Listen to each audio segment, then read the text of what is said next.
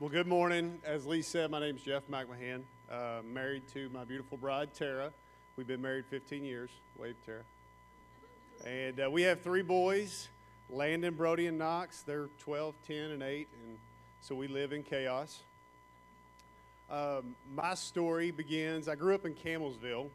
I was very blessed to have two very strong Christian parents.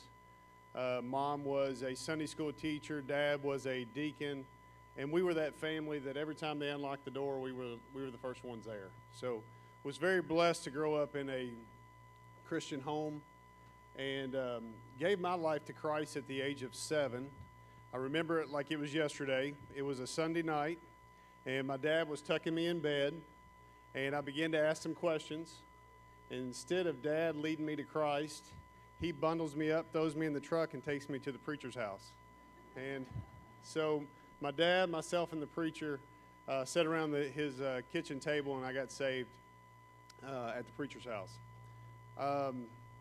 Was very blessed, as I said, to grow up in a Christian home, and had pretty typical childhood up until, I'd say, high school.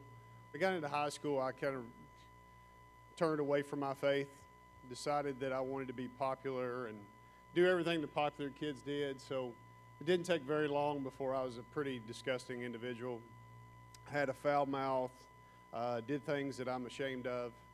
And probably the lowest point came in college. I was a sophomore and I was rushing a fraternity. And Thursday nights were the big party night at Eastern. And I get a phone call from two of my fraternity brothers. They said, "Hey, we're coming to pick you up, and we're going to go out." So they come and pick me up, and we're driving. The driver had a Jeep, had the top down. It was like a September night, gorgeous out. And I'm riding in the back of this Jeep, and I look up as we're going down Main Street, and I see the top of a steeple. And it was a white cross. It was all lit up. And instantly I had fear. And I said a little prayer. I said, "God, I know I'm not in your will, and I'm sorry. Would you protect me?"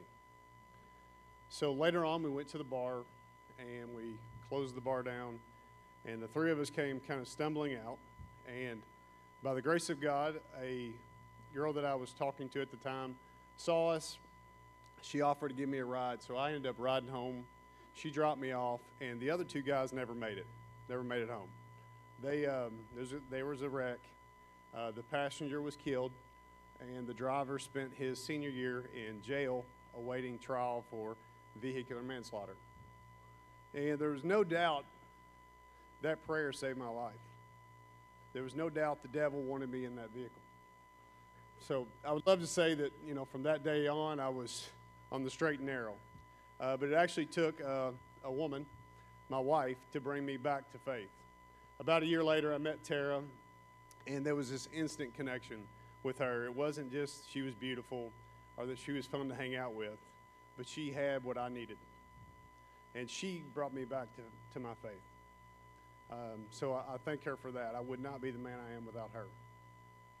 So Blake asked me to address a few questions. So what does my walk look like today? Man, I need God. I need God. The flesh is weak, and it's so easy to take your eyes off that cross and look in the mirror every day and look at yourself and worry about me.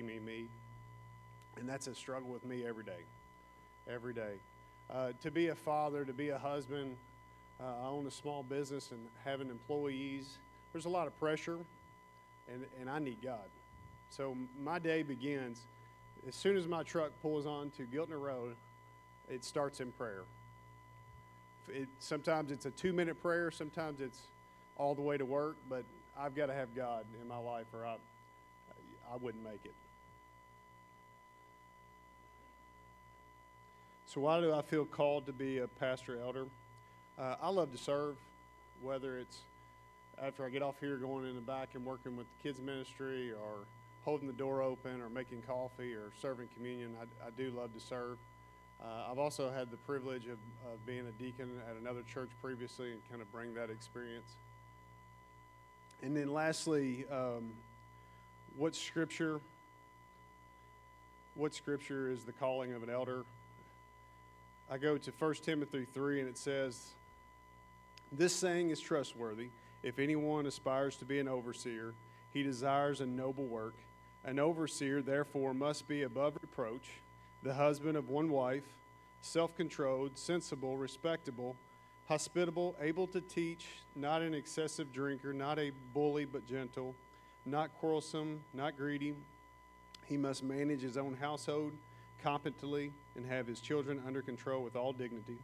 If anyone does not know how to manage his own household, how will he take care of God's church? He must not be a new covenant, or he might become conceited and incur the same condemnation as the devil. Furthermore, he must have a good reputation among outsiders, so that he does not fall into disgrace and the devil."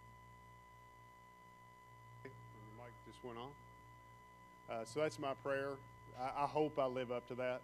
Like I said, it's a daily struggle. But that's my story.